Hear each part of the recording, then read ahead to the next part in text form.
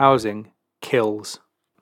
The death of 2-year-old Awab Ishaq has shone new light on a growing problem: the slum conditions being endured by too many in Britain today. When society places hundreds of workers in such a position that they inevitably meet a too early and an unnatural death, one which is quite as much a death by violence as that by the sword or bullet, knows that these thousands of victims must perish, and yet permits these conditions to remain, its deed is murder just as surely as the deed of the single individual. Friedrich Engels. Within a fortnight of his second birthday, Awab Ishaq died. Mr. and Mrs. Ishaq had noticed mould in their rented home in 2017, and after reporting it, had been told to paint over it, which they did. Life went on, and so did the mould, which, as per instructions, was again painted over when it reappeared. A normal day to many, the 13th of December 2008, was a special day for Awab's parents as they welcomed their son into the world, a happy, smiley baby taking his first breaths. He grew like magic, as little ones do, and ate and laughed and cried and played, and after all that, slept, and, as any parent can attest, woke up a lot too. The mould grew too. In June 2020, Awab's dad instructed solicitors about the recurring mould, since, owing to policy, no repairs could be carried out without an agreement from the claimant's solicitors. Since Awab's parents were expecting another baby, a friend and sibling for the now 18-month-old boy, they were visited by a health visitor on the 1st of July. Awab's mum and dad showed the health visitor the mould in their home and asked with help in getting moved. A week later, the health visitor wrote a letter, quote, expressing her concerns about the mould in the house and the potential impact to the health of Awab, end quote. A disrepair manager finally paid the family a visit on the 14th of July 2020, 3 years after the first report, to verify the accuracy of the family's claim. He inspected the property and confirmed that actions were needed. Mould in the kitchen on the walls and ceiling required treatment. Mould in the bathroom on the walls and ceiling required treatment. Mould seen in the cupboard in the bedroom required treating, using a 3-part treatment. A plumber was asked to attend in order to confirm the same. The health visitor resent her letter 4 months later, and at the urging of Awab's father. On the 20th of November, a technical inspector came to look at the house. His effort to aid this now desperate situation? He noted the mould, quote, and also confirmed there was no effective ventilation in the bathroom as the fan worked but very poorly. The kitchen had no mechanical ventilation at all, end quote. He, quote, recommended a survey to look at the ventilation issues and treatment of the mould, end quote. 4 professionals had by this point visited the house, yet no action whatsoever had been taken. The coroner, who investigated the death of little Awab, summed it up. Quote, I find as a matter of fact that no action was taken, and from July 2020 until December 2020, Awab continued to have chronic exposure to harmful mould. End quote. Awab Ishaq death, the coroner's verdict in full by Jack Simpson, Inside Housing, 16th of November 2022. On the 19th of December 2020, Awab's parents carried their now 2-year-old boy, struggling to breathe, into Rochdale Urgent Care Centre. He was transferred to another urgent care centre, given treatment, diagnosed with suspected croup, and, as he was showing signs of recovery, sent home. On arriving home, he deteriorated again, and, though his parents took him back to the hospital, their son died. He died robbed of his chance to become part of the world before he even knew how to spell the word. Slum housing. Within a fortnight of turning 2, Awab Ishaq died as a direct result of black mould and fungus infesting his first and only home. That is one way of putting this event, an event that ought to be unimaginable in a rich, developed country. We would put it a very different way. He was killed. Our view was first summed up by Friedrich Engels in his classic work on the conditions of life for workers in the cities of 1840s Britain. Quote, "When one individual inflicts bodily injury upon another such that death results, we call the deed manslaughter. When the assailant knew in advance that the injury would be fatal, we call his deed murder. But when society places hundreds of proletarians in such a position that they inevitably meet a too early and an unnatural death, one which is quite as much a death by violence as that by the sword or bullet, when it deprives thousands of the necessaries of life, places them under conditions in which they cannot live, forces them, through the strong arm of the law, to remain in such conditions until that death ensues, which is the inevitable consequence, knows that these thousands of victims must perish, and yet permits these conditions to remain. Its deed is murder, just as surely as the deed of the single individual, disguised, malicious murder, murder against which no one can defend himself, which does not seem what it is, because no man sees the murderer, because the death of the victim seems a natural one, since the offence is more one of omission than of commission. But murder, it remains." Condition of the Working Class in England, 1845, Chapter 5.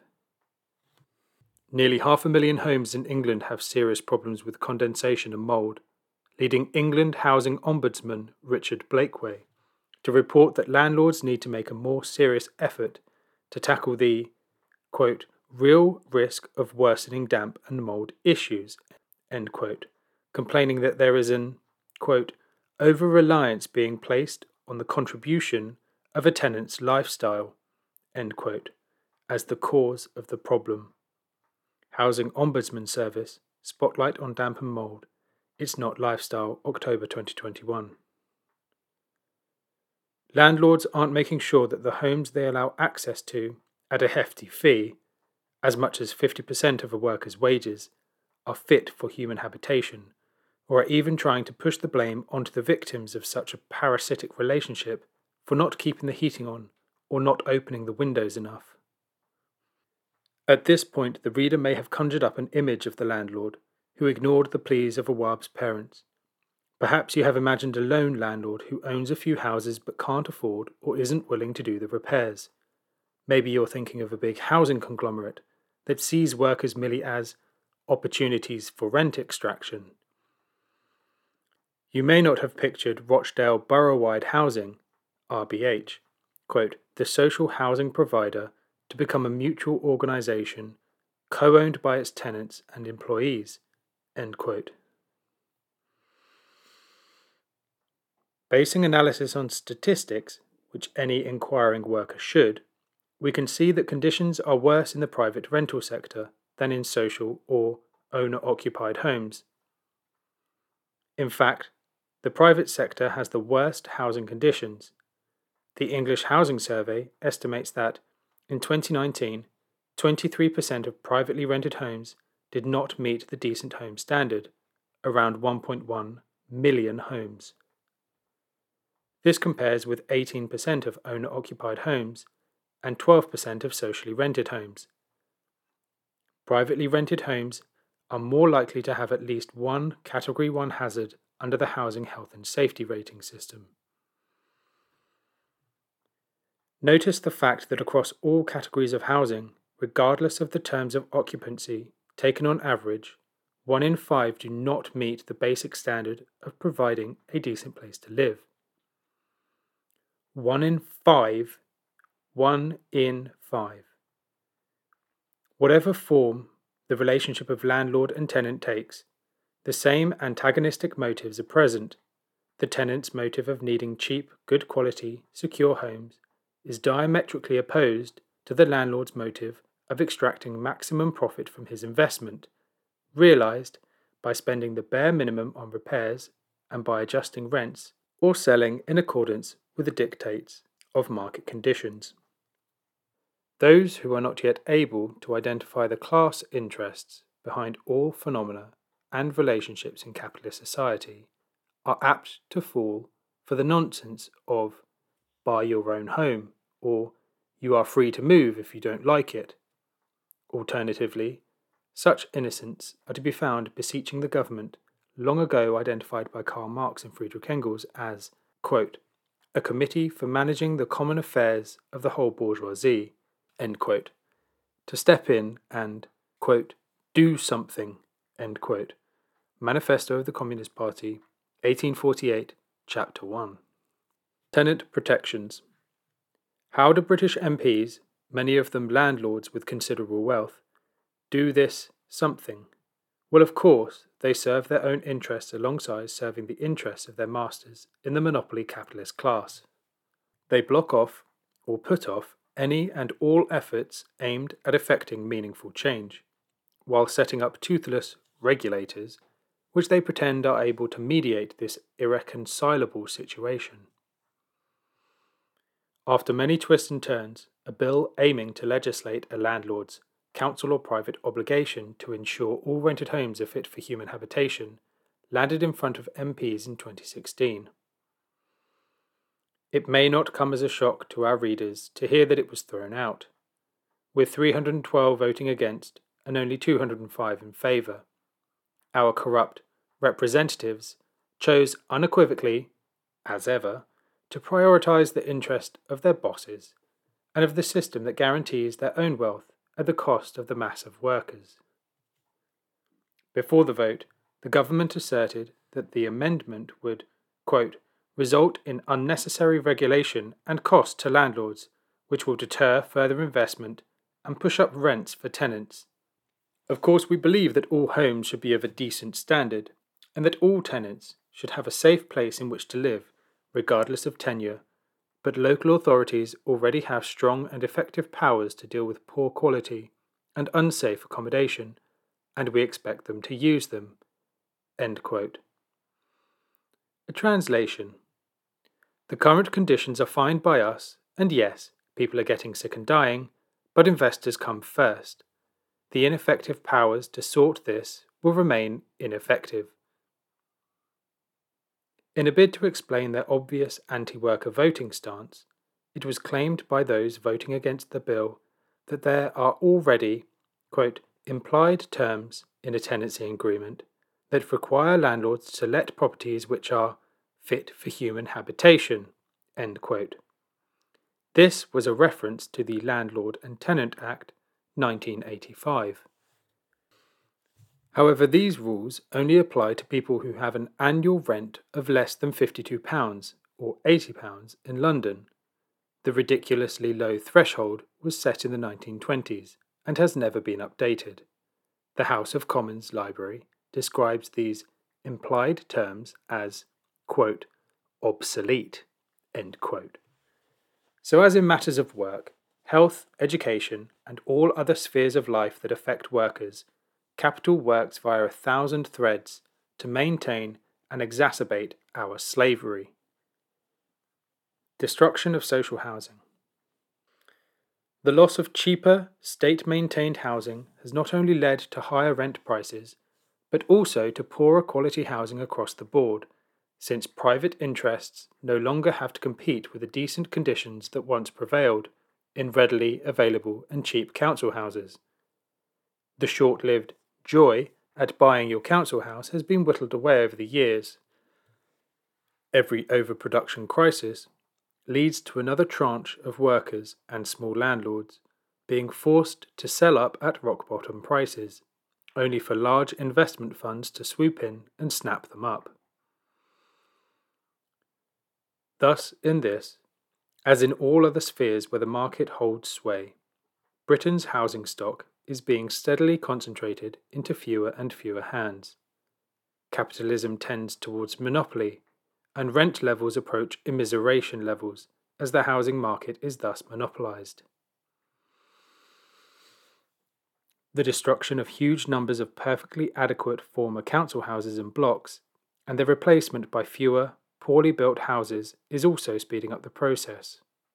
Local workers try to push back, but find themselves unable to compete with extremely well-funded local authority campaigns in favour of demolition.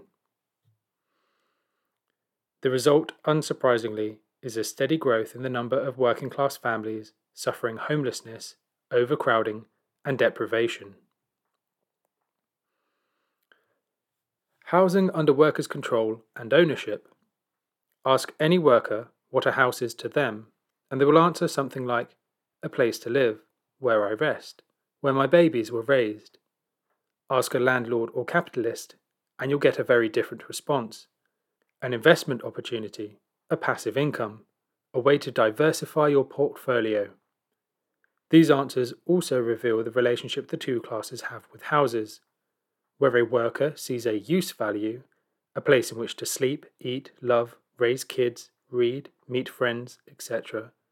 A capitalist sees exchange value, a commodity to be sold or rented so as to realize a profit. In these opposing, antagonistic viewpoints is revealed the contradiction between housing as a human need and housing as a commodity. Commodities are not produced primarily to meet human needs, but in order to be exchanged on the market. Housing is not produced according to what the members of society need, but according to what the market will bear, what can be sold. The way forward. The law of production for profit, which is the motive force for all economic activity within the capitalist system, means that shaming, campaigning, or explaining to the exploiting classes will have as much impact as the coat of paint on the mould that killed baby Awab. What will have an effect is changing the fundamental relationship between the forces of production and our relationship to those productive forces. Under capitalism, productive forces, factories, farms, etc., are social in character. Workers operate them together. No product is ever now created by one worker acting alone. By contrast, and this is the source of the conflict, the relations of production are this. The owner of the means of production owns and consumes or distributes the fruits of the labour of those working in his factory, on his land, etc. When laid out like this, the solution becomes clear. Bring both the forces of production and the relations of production onto accord, make them both social in nature. If we apply this solution to housing, it becomes obvious that we would be quite capable of creating a social housing system worthy of the name, where the whole aim of the endeavour would be to house workers according to their needs, whether the right location, near to employment, schooling, childcare, nature spots, transport, hospital, etc., or a building suitably as a home, communal heating, cheap utilities, regular and high-level maintenance, improvement with advances in technology, beauty, and quality in design. We can achieve this only by doing away with the present economic system, which demands that everything be transformed into capital in order to produce profit, and cares not that the end result is workers paying ever more extortionate rents for ever poorer housing. We can achieve it through a social revolution and the replacement of production for profit with socialist planning and production for need.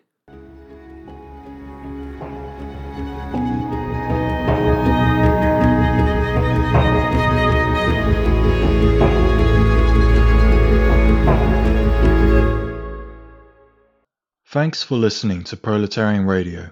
We aim to bring you the best Marxist analysis on current affairs, revolutionary history, and theory.